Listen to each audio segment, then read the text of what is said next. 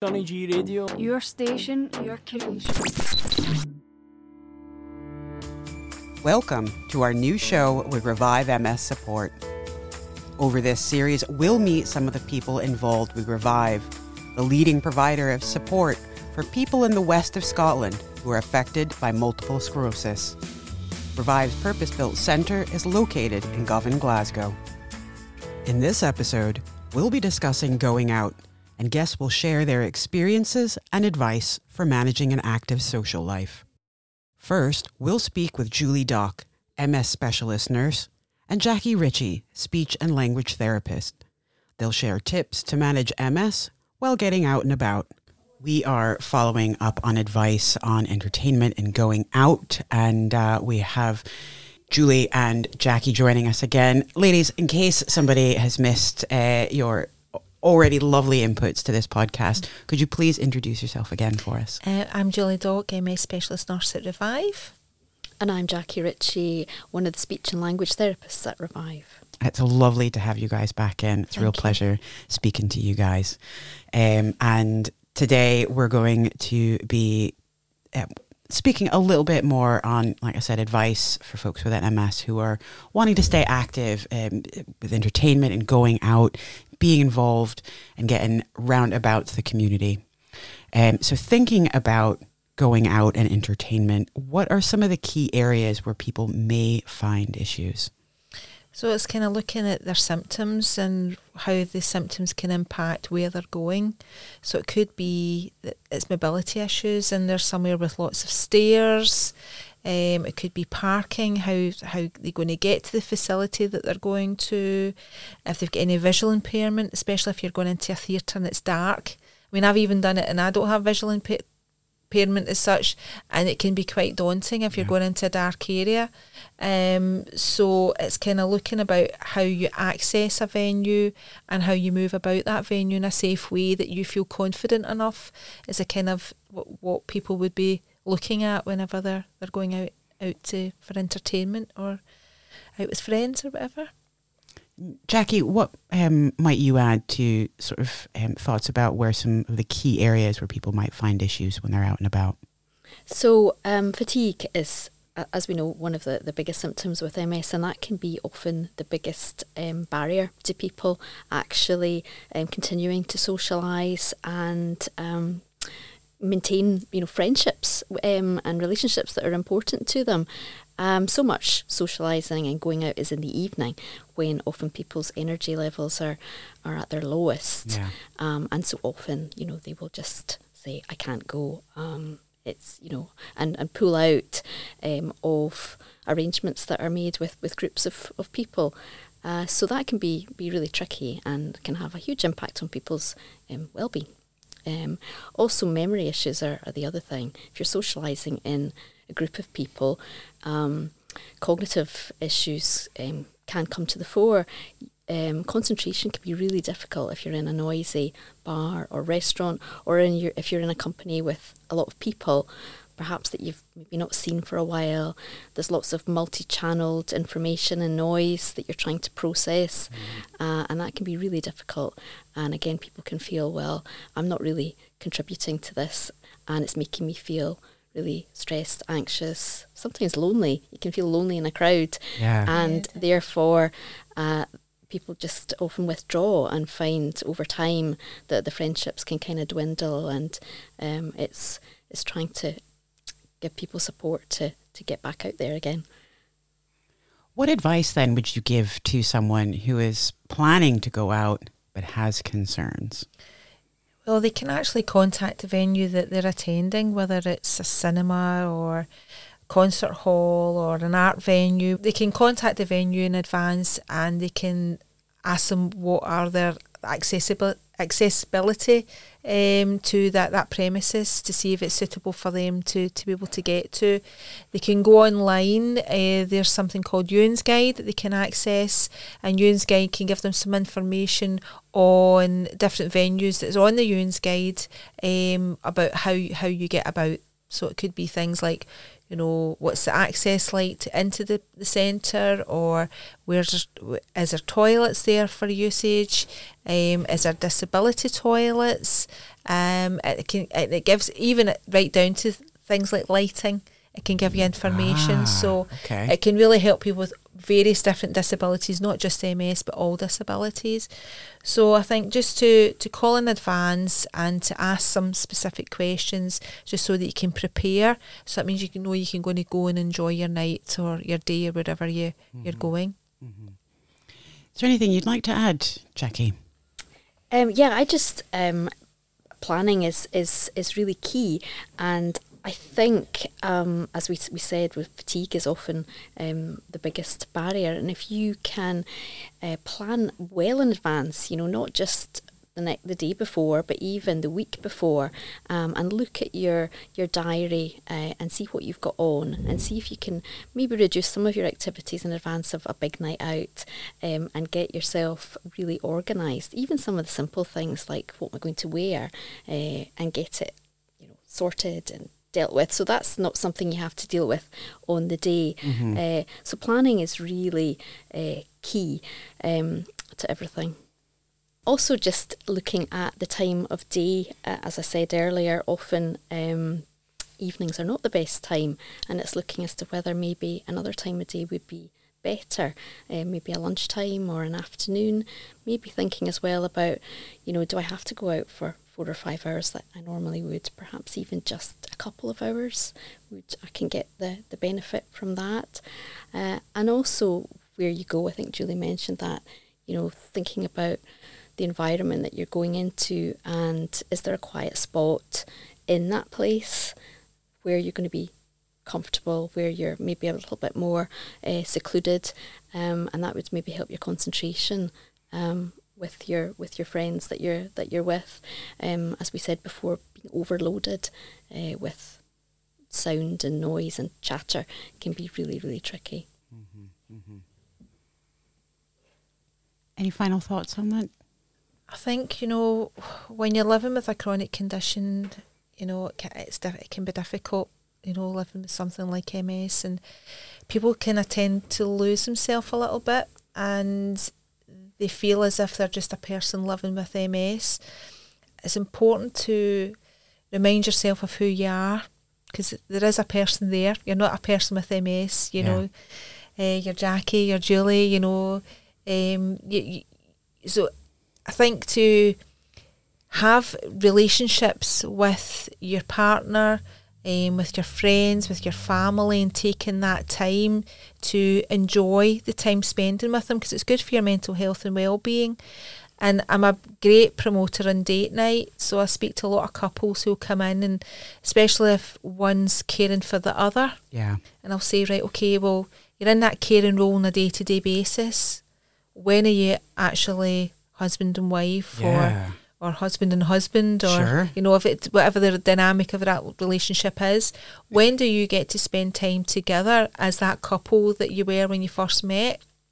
And a lot of them will say, well, we don't. I says, well, organise date night. Yes. And it doesn't have to be anything strenuous. You don't have to go out. You can do it in the house. It could be just a movie and a bottle of wine, or sit and listen to music and taking time to chat and be with each other. I think is really important. And you can do that with friends and family too. Just, you know, come into their company and say, you know, I don't want to talk about MS. It's not about MS. It's not about me. Let's just be the way we've always been, and just take yourself back to where you were before you had MS, and try and just have that bit of escapism and just connect with the people that are in your life. I think is really important. No, I think that's an excellent bit of advice there. One that perhaps, especially if like you were saying, there is a dynamic of a couple where one's a carer, things like date night, you know, must feel, I can imagine, like an effort on top of all the effort that's going into just having a day. But, you know, sort of thank you for reminding folks that this is a very valuable and important part of someone's life as well.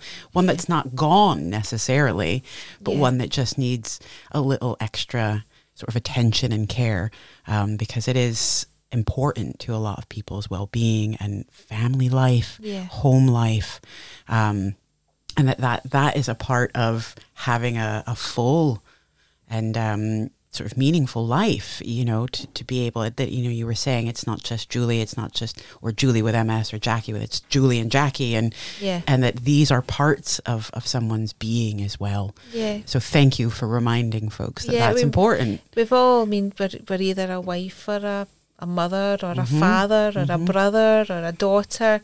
We've all got some kind of connection with other people, and it's taking yourself back to that connection rather than MS being the focus every day. Is there anything that you guys would like to add? I'd just like to say, really on the back of being part of a family or a community with your friends, that really it's all about talking to them and having a dialogue about your symptoms and about how your relationship can continue, but maybe just with some tweaks around how you have your good times together. And it's just about opening up that good communication. Well, thank you so much for joining us and giving some folks some good tips and tricks about sort of remaining active socially and staying involved in the community and with their friends and family. So thank you very much for coming down and speaking today. Thanks, Dolly. Thank you. Johnny G Radio. Your station, your creation. Now, we chat with Antonia Lee Bapty, CEO of Ewan's Guide, a disabled access review guide, about how the resource can help people with MS plan their trips out. A very, very warm welcome to the podcast. Would you mind introducing yourself for everyone, please? Hi there. I'm Antonia Lee Bapty, and I'm CEO at Ewan's Guide, the disabled access charity. Can you break down for us, please, what is Ewan's Guide? Yeah, absolutely. So we are the award-winning disabled access charity. We're best known for our disabled access review website, which is probably where you might have heard of us. That's ewansguide.com. And it's sometimes described as a bit like a TripAdvisor, but concentrating on disabled access. So we're also known for making tens of thousands of accessible loose safer and running the UK's largest access survey. And I think the first thing that I should mention here, probably the most important, is that there is a real Ewan. And he apologises for not being here himself today, but has asked me to talk about Ewan's Guide on his behalf. Oh, that's brilliant. So I'm really looking forward to hearing a little bit more about what the information the guide can provide for people. But also, I actually didn't know that Ewan was a real person.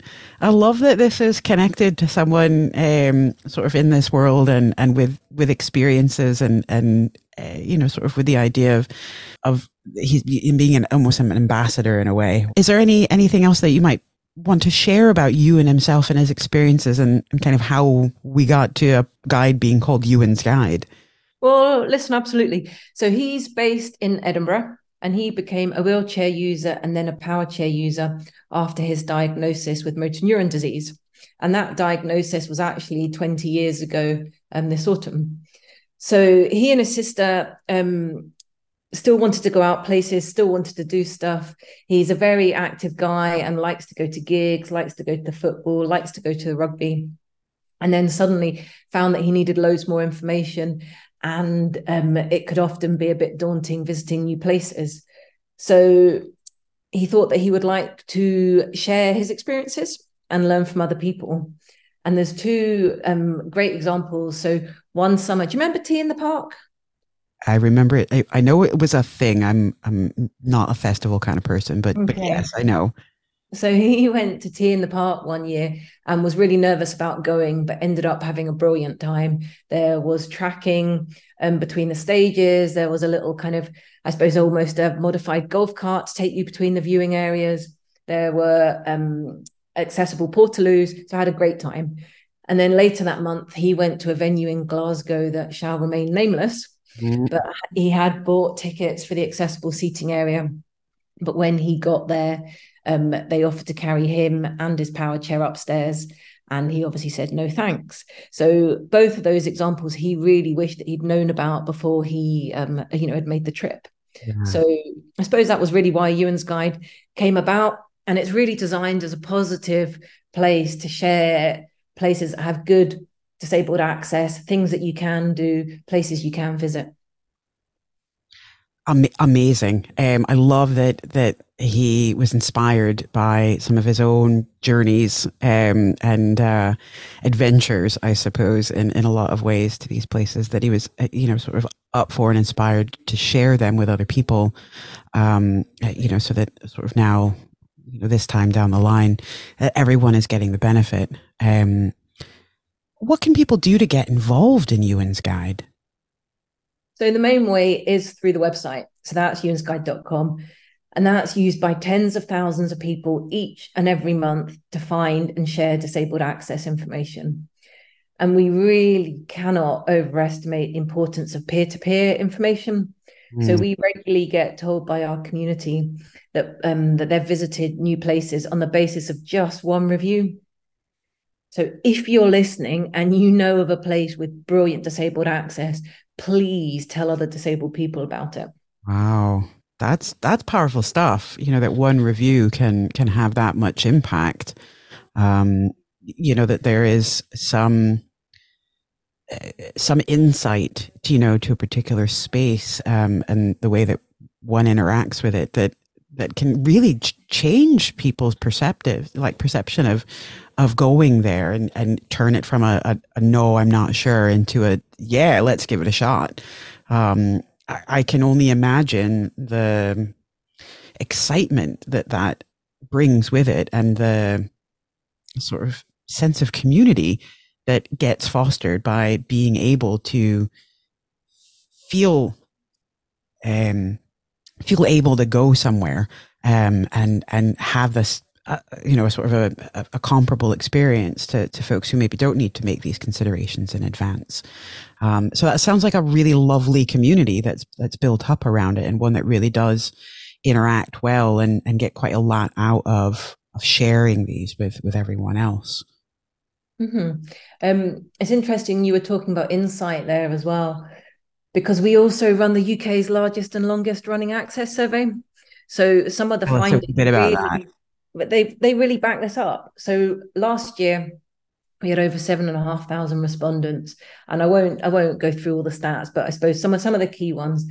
So 91% of respondents told us they tried to find disabled access information before they would visit somewhere new, and 58%, which is huge, which is nearly 60% of respondents told us that they would actively avoid going to a venue if they can't find any disabled access information about it because they assume it's inaccessible. Yeah.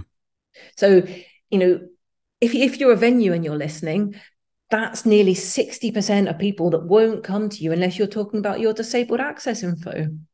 I suppose on the flip side of that, we had 51% of respondents that told us that reviews from other disabled people improve their confidence when visiting new places. And then my favorite stat, 46% told us that they'd actually visited somewhere new after reading a review on Ewan's Guide. So it just shows you the power of people sharing information and just giving people confidence to visit some new places. Wow. So even one review of a previously unreviewed venue then increased, what did you say, by 50%, give or take, what is it, 48, 50%, basically. Somebody was more likely to go visit that venue. That is powerful. That is impact right there. Yeah. One of my colleagues actually went to Amsterdam based on, there's a couple of reviewers that had gone to Amsterdam and had reviewed, they'd gone by train, so reviewed the station, reviewed the ferries, reviewed a couple of hotels, reviewed some of the attractions. One of my colleagues actually went to Amsterdam and pretty much retraced their route based on the information that they'd submitted. Wow. And so I'm not really sure it sunk in that this was actually reviews of not just stuff in Scotland, but just all around, anywhere that anybody has an experience can then be added to this guide. Holy Absolutely. Moly. It's a kind of, I suppose, a common misconception really But most of our content is in the UK and probably half England, Scotland. But as reviewers do go on holiday, they do share their experiences of places they've been. And I suppose the other thing is that people will think it's only the fun stuff, like hotels, bars, restaurants. But you can review anywhere. You can review train stations. You can review supermarkets. Particularly during deepest, darkest lockdown, people were often reviewing public parks, pretty much anywhere where you can stick a pin in the map. Wow. That's amazing. Antonia, what advice would you give to people who are thinking about going out but may have concerns around accessibility? I'm going to be biased here, but I suppose the first thing I would do is to check out ewansguide.com. Of course. Yeah. People do tend to use it in two main ways. So people use it as a planning tool. So you can use it at home or at work to plan a trip or visit before you travel. But more and more, we're finding that our community are using it on mobile devices, on smartphones. So, and we know that's because people want to find out places when they're out and about, want to be spontaneous. I suppose, again, it's where can you go for a coffee? But also, if you need to change your travel plans, if you need to make a loo stop, then you can use Ewan's Guide to find places when you're out and about. I suppose the other thing is to think of it as a journey. So we find the four main things that our community want to know about are parking and transport. So that's maybe the place to start. Look at places that have either good public transport links or that where the blue badge parking is. We find that our community want to know about access in general. So kind of how you get in and how you get around, how you do the thing that you're visiting the venue for or the business for. Toilets is such a huge topic. So knowing where the nearest loo is, either at the venue, if it's got an accessible loo, or knowing where the nearest one is, and also if it has a changing places toilet. So we know that's a really important thing for our community. And then the last thing really is staff. We know that some places can be amazingly accessible, but if the staff don't know, for example, how to use the lift or where the accessible loo is or how to use the hearing loop, then things can break down there. But yeah, helpful staff can really make or break a visit. I've been really sort of excited by some of the things that that you've been able to accomplish through this guide. What feels like sort of a very simple idea seems to have grown its legs and sort of brought a lot of people together to share experiences and information in a way that, I mean, I can only help but feel helps everybody. This is a great resource that I hope if somebody listening didn't know about beforehand, sort of feels able to go have a look at now, and that maybe it leads to them feeling a bit more confident going out for an adventure or a night out, or trying something new that previously felt a little bit off the table. Is there anything else that you want to share with everybody? The one thing I would like to say at the moment is we have our access survey open. So the 2023 access survey is now live, and we are asking for people to share their thoughts on disabled access information, on disabled access across the UK. It will take about 15 minutes. I will warn you, there are quite a few questions, but the information that we get is so valuable, and we can really use it to hopefully make disabled access and disabled access information better across the UK. And do you get a link to that from the Ewan's Guide website? Absolutely. Good question. It's www.ewansguide.com/access survey. Right. And everybody, and that's Ewan with a U. Yeah. There you go. Right. And I suppose just a wee question, is this survey around physical access survey, or does it also apply to, say, website accessibility? I'm just curious for folks who might be asking the same question. So it's mainly around physical accessibility. the sections that we added last year was around the cost of living. So we found that particularly has got picked up by media. So, if you do have some strong stories to tell, then we would love to help. Well, if you get a chance, anybody who's listening to go over and fill one of those out, I know it would be really appreciated. Antonia, thank you so much for sharing what Ewan's Guide is, how it came about, and hopefully how it can help people. So thank you very much for taking some time. Oh, thanks very much for inviting us on today. And listen, please do send us in your experiences. We love it when reviews come in. Sonny G Radio. Your station, your creation. Next, we hear from Nicholas Scott, Community Engagement Officer at the Glasgow Film Theatre, about its access and inclusive programme of events. A very warm welcome to the podcast. Could you please introduce yourself for everyone? Yes, I'd be happy to. My name is Nicholas Scott, and I am the Community Engagement Coordinator at the Glasgow Film Theatre, also known as the GFT. And what sort of things does that role entail? Well, I'm lucky enough to help facilitate the accessible programs that we run. So we've got 3 of those in our core program, and they are our dementia-friendly screenings, so that's Movie Memories, and also Access Film Club, which is tailored to be neurodivergent friendly, autism friendly, and learning disabled friendly. And we also have Visible Cinema, and Visible Cinema is for our deaf, and hard of hearing customers. Wow, an excellent range of activities there. It sounds like for a lot of people. I mean, you touched on them a slight bit there when you were walking us through them, but what kind of accessibility provisions are in place at GFT? Well, like I said, we have the programs, which is really great, but also in terms of the building is actually from the 1930s. So it's a very old building. It was built like 80 years ago now. And so this is obviously quite an issue sometimes, but we're lucky enough that the building has come under some refurbishment over the years. So we're actually fully wheelchair accessible. So if people have mobility issues, we have lifts in place. We also have 2 wheelchair spaces per cinema screen. So we have 3 cinema screens. 2 are on the bottom floor, so there's no stairs, no lifts needed. But then we've got our main cinema 1, and we've got some wheelchair spaces there, and that's completely accessible via the lifts. That's fantastic. I know that the GFT is a beautiful building.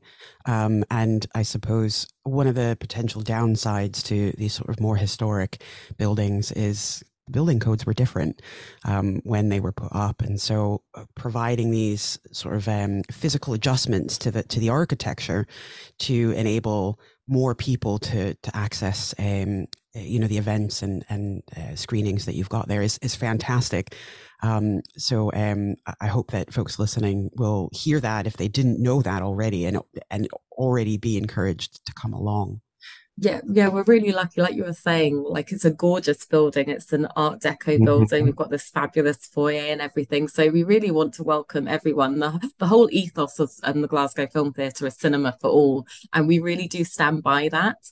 Obviously, the best kind of access is when you don't have to ask for it at all. But unfortunately, we're not there yet. So because we only have 2 wheelchair spaces per cinema, we do ask for people to pre-book so that they can do that via the access email, which is access@glasgowfilm.org, or they can call up the cinema and they can talk to the duty manager, and that will be sorted out for them basically. So it's really good that like people can come and use the bar, they can get the lift to the bar on the first floor, but if they want to come to the cinema, they do still have to book in advance for them and for their companion seat if they have a companion with them. And this is probably a good time to say that we also accept the CAE card. So for your listeners who don't know what a CAE card is, it is a card that lets a person who's disabled come to the cinema with a companion. So that's supposed to make it easier for them to come and, more enjoyable as well. I like going to the cinema with people. So that's just another thing. You just phone up and let us know if you need a certain seat booked, and we'll get that sorted for you. Does someone need one of these cards in order to bring a companion? Yes. So a CAE card costs £6 a year. And if you Google CAE card, the website comes up. And I think you just pay online and then you get sent your card. And then what that allows you to do is with your cinema ticket that you book, you get a free ticket for your companion. So that's a great thing for people, really. Okay, well that's a top tip right there. If someone doesn't have one, then might be worth looking into that so that it's a little more seamless. You know, one less thing that needs to be arranged or thought about. Hopefully, fingers crossed. When somebody's looking to visit GFT or any other venue where they might feel more comfortable having a companion with them. Um, Nicola, what can people expect from cinemas and arts venues in a more general sense when it comes to accessibility? Well, I think people are being much more they're leading with accessibility. So basically it isn't an afterthought for the arts sector, especially the arts sector. They're actually I think they're making leaps and bounds compared to other places. And sometimes it is because if you're an independent organization, you've got like a smaller core staff, which means that you can talk and communicate more. And really, it takes less time to get these things sorted than it might do in a bigger institution. So I think the arts sector prides themselves on their accessibility. So there's places like the CCA, they've got their access page, we've got our access page. We have just redeveloped the website, so it is still under construction, but we're getting all that information out, and it's really easy to find the access on the website. It's at the top, just next to the screenings, really, and it just isn't a drop down, so all the information's there. We also have like a walkthrough guide. So a lot of organizations have those now. And we also have one specifically made for our Access Film Club customers and audience members. So if you're worried about feeling anxious or you want to be prepared to come to the cinema, and if you're coming to Access Film Club, the walkthrough guide tells you what cinema screen it's in, how you get there, where the toilets are, where the members of staff are. Another thing we like pride ourselves at the GFT, because we're like a smaller cinema, we like to give people that personal experience and also feel like they can talk to us, that we're there to talk to you. So basically, there's always a member of staff in the foyer. So if you need signposted to anything, if you need to know where the toilets are, where the lifts are, what time your film's starting, anything like that, we're happy to provide you with that information face to face. I mean, I'm loving the sound of this walkthrough guide. I don't have any access issues, but I even feel a little anxious sometimes when I go to somewhere new. Am I going to the right area in the building? All these sorts of things, and I can appreciate that somebody who is coming to any venue that has sort of concerns about access, that this will be an absolute joy, I would hope, to be able to get a sense of these sort of things ahead of time. And then hopefully that will take away enough of someone's anxiety, perhaps, that then allows them, makes them feel able to come out and join in. So, I mean, I didn't even know that these things that is a thing. So to hear you say that that's something that GFT offers folks even ahead of time, pre-booking, I mean, it sounds fantastic. Yeah, like you were saying, obviously access isn't a one size fits all. Like people have different needs, and we're trying to at least cater to some of those.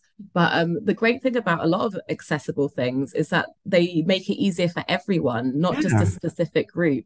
So we have a lot of different films. We show, I think once the marketing manager said that they were programming like 60 films for a month, but maybe that was a busy month. But there's just tons of films. And the thing about the films that we get, some of them are independent and some of them are quite small and some of them are more mainstream. And unfortunately, it's not industry standard at the moment to provide audio description and captioning for all films, and captioning is different from subtitles because captioning also describes the music and the sounds that are happening as well as the dialogue. But the thing is, when we do have those films with captioning, we make sure that 30% of the films that we're screening, say of that title, 30% of the screenings are going to be captioned. So it's not about trying to catch that one screening once a week. We try to make sure that there's more, which gives much more flexibility to someone who wants to like have the captions because they might be hard of hearing, or they just find it easier to follow, or they're deaf. So it's really useful to have that. And the thing about visible cinema, because we do have the caption screenings, but visible cinema is a little bit different because we have an introduction and we have like an outro and sometimes a discussion at the end. And this has got BSL interpretation. So we have a BSL interpreter for those portions, and we also have live captioning. So that accompanies the introductions and the discussion at the end. So that's why that's a little bit different from just our standard caption screenings. Fantastic. I'm absolutely loving that it's not just the movie or providing a wheelchair accessible seat for someone coming, but it's all these lovely bits that just enhance that experience. And I could imagine that during these sort of discussion times, if that's an opportunity for folks to perhaps fill in the gaps a wee bit where maybe the experience hasn't provided a very round picture of what's going on, but these sort of opportunities at the intro and the outro and with the BSL added in. I mean, it sounds like a very rich, sort of as holistic as possible experience, one that I never thought would maybe go hand in hand with a cinema visit. This is incredible. Yeah, it's really great. Visible cinema has been running for quite a long time now. I think it was 2014 when it started. So it's probably one of our longest access screenings. I would really like to work on developing the program more, just because we have the caption screenings. So I think we've lost some of our audience because they've got more flexibility, but we would really like to build more of a community around visible cinema. We've got a really great collaboration at the moment with the Royal Conservatoire of Scotland. Okay. So they have a BA in BSL and English performance. So they have hearing, deaf, students even. So the students who are working on that, the performers who are working on that course, curate every 3 months at Visible Cinema. So that's a quarterly thing, and they pick some films and they host the discussions. Easy. And they're in their second year now, so we're really looking forward to having them hosting, because it will be the first time they're doing that in this cohort, and it's really lovely to get their perspectives on things, and it's a really wonderful relationship and definitely does build the sense of community that we have with that program. And these sorts of links, for example, the one you were just speaking about between GFT and the Royal Conservatoire, I feel like these are opportunities for one arts organization to see what another group is doing and perhaps, take some cues from that, improve their own services. And then I would hope that this is a wee bit of a cascading situation where, one group does this and then another group sees that and incorporates this, and then a third sees something and is inspired by another element. And that,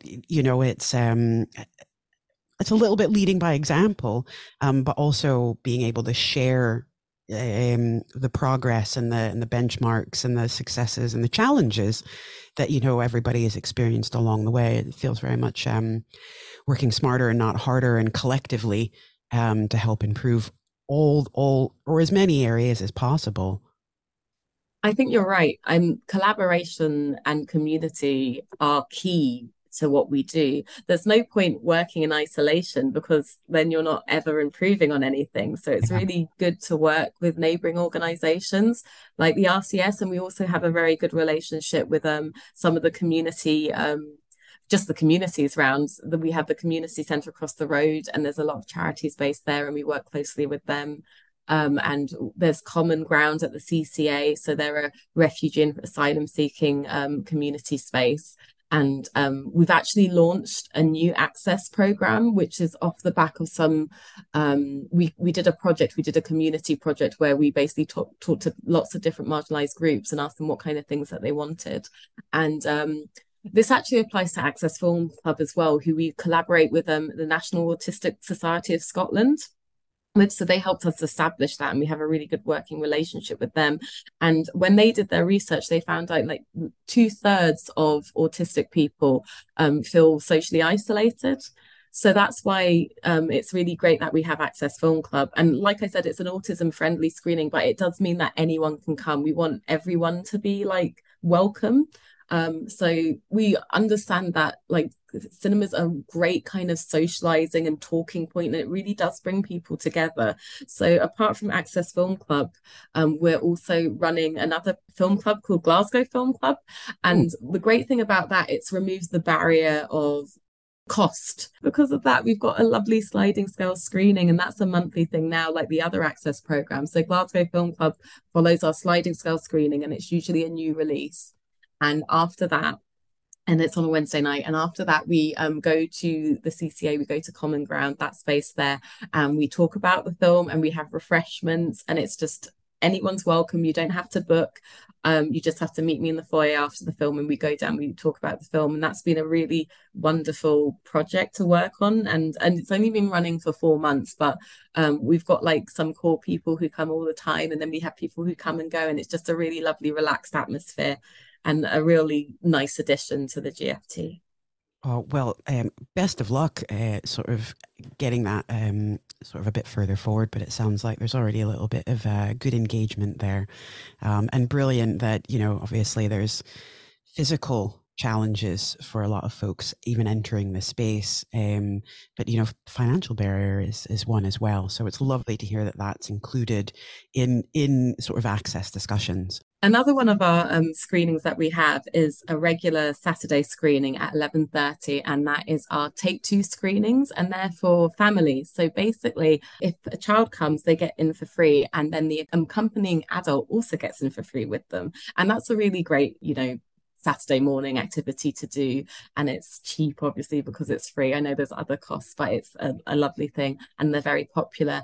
And once a month we have Take Two Access, which is the same as Take Two, apart from we kind of apply some of the things that we apply to Access Film Club. So the sound is a little bit lower, so people, and there's no adverts, so you're not overstimulated as well. So we do that. And while we have the lights down at Access Film Club, we keep the lights up for the children so they can run about if they need to. Right. Sounds like a lovely merry riot on a Saturday morning. It really is, yeah. Nicola, what advice would you give to someone who's thinking about going out but may have concerns around accessibility? I think the best bet is to check out the website. Like there's a lot of information online. So wherever you're going, that's a really good way to go forward. Also, like I think Google Maps is really handy, like the street view for like planning your visit to places. But we do have all our access information online. We also like have information about our audio headsets. So we have an enhanced audio, and we also have audio described headsets available. So all of that information's up there for you. Also, I should probably say that we also have concessions for people over 60, students, and also for people, disabled people as well. Unfortunately, well, it's not unfortunate because we do need to raise prices. We've kept the prices at the GFT at the same price for 4 years. They haven't gone up, but we are putting them up. But we're still actually one of the most affordable cinemas in Glasgow. And also we have amazing access things like the sliding scale screenings. We also have a 15 to 25 card, which is for young people, and that means that they can go to the cinema for free. We have one free screening a month for them, and they get the cheapest tickets that we do at the moment, which is £6. But yeah, we really want everyone to just come and enjoy the cinema and all the different films that we have as an independent cinema. And we also have like foreign films and films from Scotland. And another great thing about the cinema is we also do like lots of events. So we have directors come, we have Q&As. What we're trying to work on is basically ensuring that these are more accessible. So we're trying to have more live captioned Q&As. And sometimes we have BSL for the Q&As. I'm working on the Black History Month programme this year, and all the films will have captions. 2 of them have AD as well. And we will also have live captioned discussions for those as well. So that sounds like a fantastic month of events. I suppose I'm waiting to see what that's going to look like and see what bits I can get in about. But Nicola, is there anything else that you wanted to let people know about? Well, I should probably just say, like, when I say the website, it's glasgowfilm.org. So that's where you can find us. That's brilliant. Thank you so much for taking a little bit of time to walk us through the sort of access facilities at GFT and tell us a wee bit more about some of the content. I hope that everybody feels a bit encouraged to get down there, everybody, and, hopefully that there's something on offer at GFT that makes folks feel able and excited to come down and participate. Yeah, thank you so much for having me. It's been really great to talk about it with you. Thank you. Sonny G Radio. Your station, your creation. And finally, we speak with Brian and Sheila, clients at Revive, about their experiences managing MS and their social lives, as well as sharing some advice for others. Welcome, welcome, welcome. Thank you so much, guys, for joining us. Could you please introduce yourselves? Hello, I'm Sheila Reddux. I'm retired now, previously an insurance broker, and I got diagnosed with MS, relapse and remittance at that point, over 30 years ago. But I have heard some horrendous stories of some of my colleagues at Revive who have taken 9 years or something to be diagnosed. But I had a very lucky GP who actually realised that when I said I had a trapped nerve, it wasn't attached to the same fingers. The two fingers were not attached to the same nerve. And as a result, he actually told me afterwards he had a good idea that that's what it was.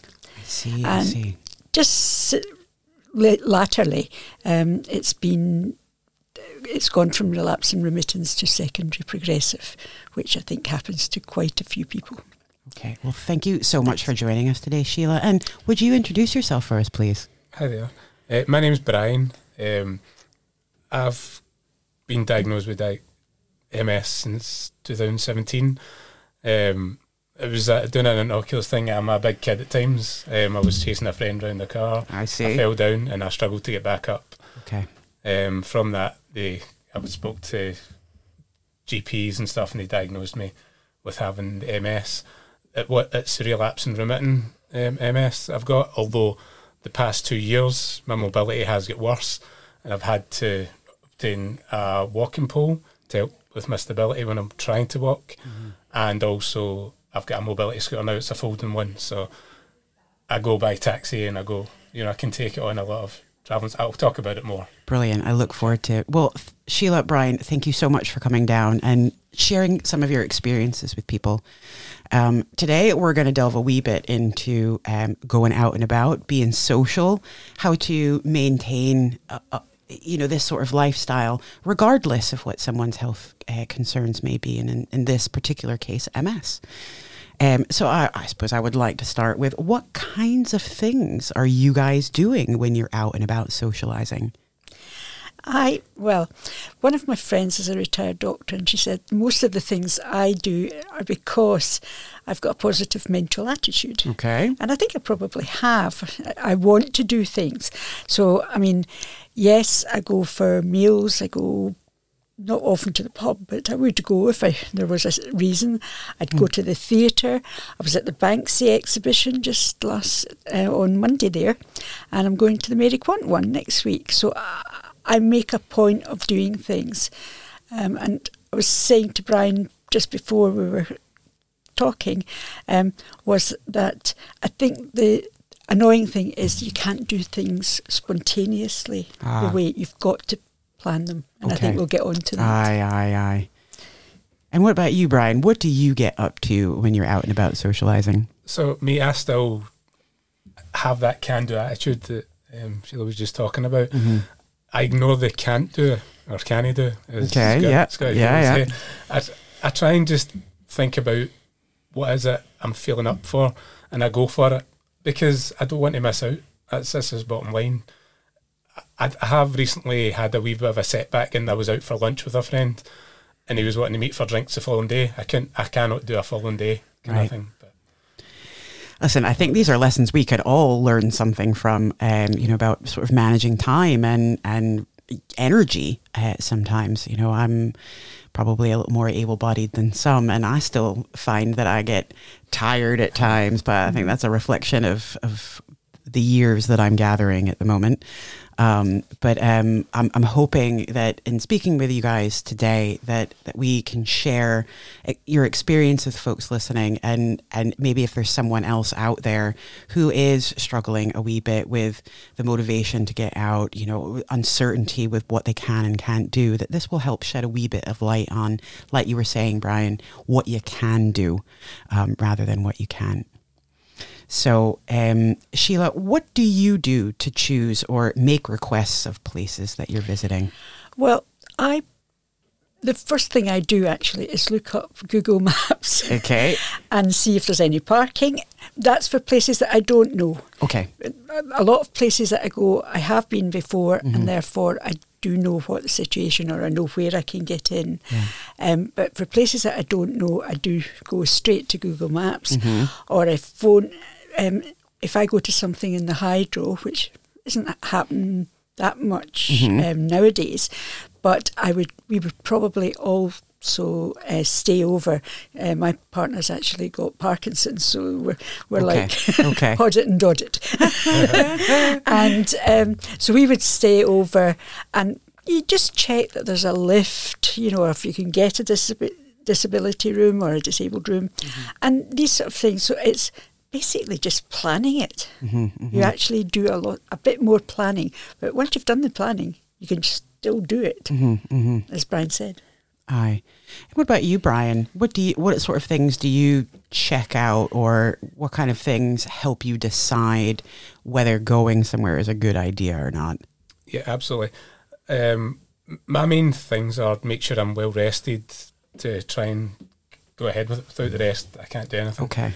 But the preparation part, as you were just talking about, Sheila, I'll go into a business's website. I'll see what accessibility they even have. If I need to, I'll phone them, and I'll let them know. I generally do phone them just to let them know I'm coming to their premises. What do they offer? Assistance-wise, I was recently at a restaurant that my friend had booked, and they had accessibility inside, but there was 9 steps to get inside. I was like, no. What can you do to help me? I need this. So she went, alert us when you arrive, and I'll come out and I'll help you up the steps. And she put her arm out, and that's all I needed. And someone picked up, I've got a folding mobility scooter. The other gentleman picked up the scooter and took it in. And that was it. And they had disabled toilets. It was all one level. Okay. Do you guys find that when you do these preparations and you go, say, to the restaurant, and you've been given the information, yep, we're all good, we're accessible, everything's fine, and then you get there and there are 9 steps. How often does that happen? Probably not as often as you would think, for the simple reason that I think we do the planning, and I do check that out. But it can, the toilets are actually quite a common thing. Right.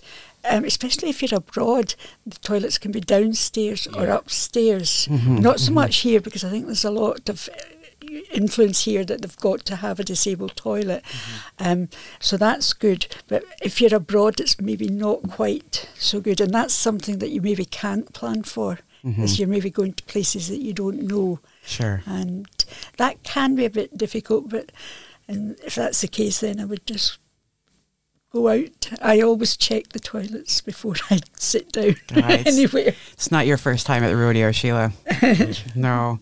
No, I suppose that's one thing that I was thinking about, that you've done as much as you can from afar. You've checked out a website, you've looked at Google Maps, you've even rang up sometimes, and you still might not get all of the info that you need to really make the best decision for yourself about whether you're going to go or no. So I'm glad to hear, Sheila, that in your experience that it's not as common as I was maybe worried. So that's reassuring that it's not actually as common as one might think. It can be a problem even just one step to get in the place, because no one thinks about asking that. Yeah. Now, if it's just a small step, that's not a problem. But there are some big steps around in Glasgow, I can assure you. Absolutely. I mean, we're not looking to get buildings pulled down and raised again for what we need. We're just looking for help. That's how the 9 steps did sound a struggle, but once I got the support and the help, it wasn't as bad, and they didn't have to rejig it. They did tell me they didn't have a lift that they could help me with. I was like, I'm not asking you to spend all your money to get a lift. I'm just asking for assistance. Okay. And that's kind of what I do with all. The last place I was at, you're talking about restaurants again, I like going out eating, as you can tell. We were actually going to a local bar. It was actually I use Glasgow cabs a lot when I go about, and it was through his influence. He says, look, you don't need to go through the steep steps at the front. One will drive you around to the side, and it was just 4 steps in the back. And the Glasgow guy actually came out his cab and looked at it. There was a couple of beer kegs about, but I could manoeuvre about it. Okay. And it was 4 steps to get into there the you restaurant. go. Knowledge of cabbies right there. That's it. Oh, brilliant. But it's also, I mean, I've just come back a cruise, and the people on the cruise were absolutely fantastic. If I was a bit wobbly some days, not because it was up the Norwegian fjord, so there wasn't a wave in sight. Right. So, but just you have good days and you have bad days, and if you were like that, they saw it and they just came straight to you and asked you what you wanted, and they would take it back to your seat for you. Fantastic. So the staff on that particular cruise, but I haven't done that many cruises, but I've talked to people in Revive, and they've said that they've found staff on cruise ships and things very helpful. Brilliant. Well, there we go. Cruises for everyone. Yes.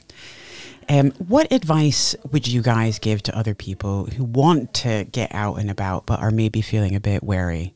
Brian, what would you recommend? So I would definitely pick up the phone, although I come from a call centre background. I've got it in me just to speak to people and pick up a phone. Obviously, there's situations where people are not in the sort of able to pick up phones and stuff like that. Hopefully there'll be someone to maybe help or something, to do that. But I would certainly speak to a business, because as Sheila mentioned, a lot of businesses, they want to help us, just, I call it alert, but it's just letting them know I need assistance. And they to follow their procedures. So getting a wee wing person maybe to have out and about with you, somebody who can give you the arm if you need it, a little bit of stability getting up some steps, or do a wee recce round the back and find out if there's an easier access point to the building. Also, company, there's nothing wrong with company. What about you, Sheila? What would you say to somebody who's maybe worried about going out and about? Again, it gets down to a bit of planning, but as I say, I have found, since I've started using a stick and then a crutch, I've found that people are very, very kind. People that you don't even expect to be kind will help and help you on and off. I mean, I live very near a bus line that takes me into a little restaurant that I like going to, and the bus driver always puts the thing down to let me get on, and I've only got to walk across the road to get the bus. So people just in general are kinder than a lot of us think they are. Oh, Sheila, you've warmed my heart by saying that. No, they are.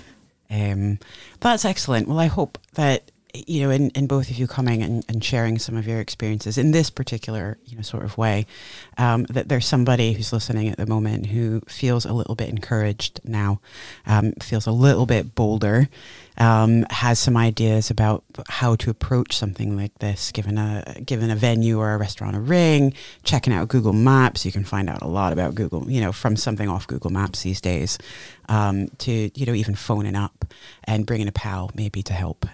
So these are all excellent top tips that I really appreciate you guys sharing with everyone today.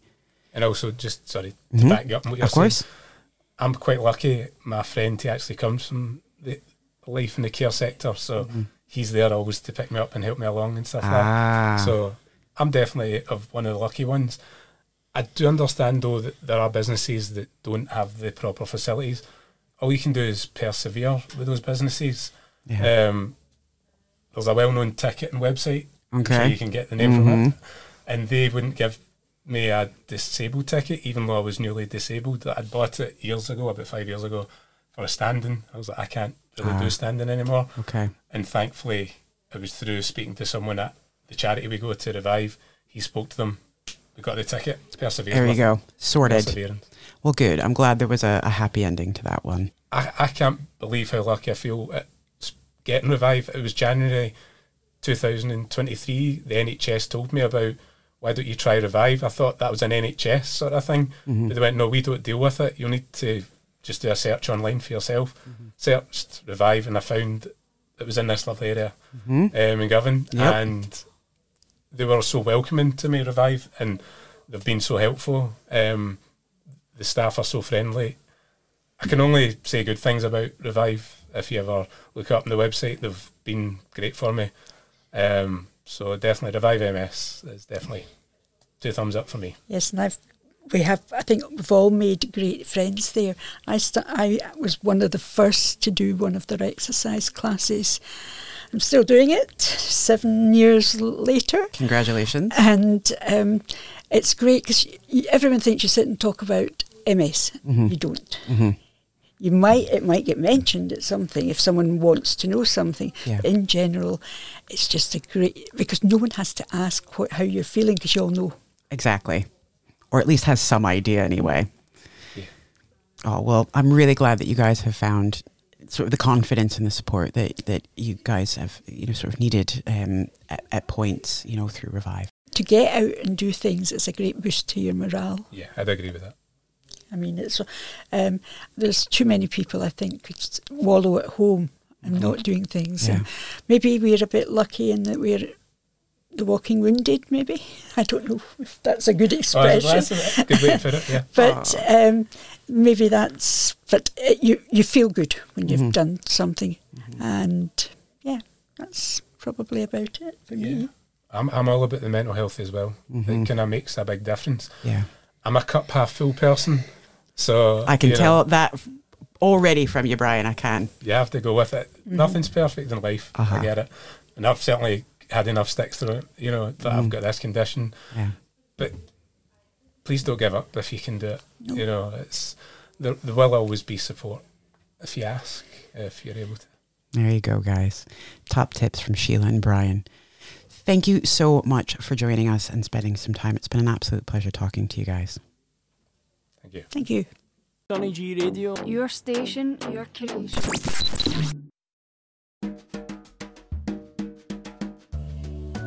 Revive was set up in 1984 by people living with MS and their families, and helps people manage the physical, emotional, social, and financial impacts that come with a diagnosis of MS. Anyone affected by MS can use Revive services and can be referred by a health or social care professional or self-referred. For more information, please visit revivemssupport.org.uk.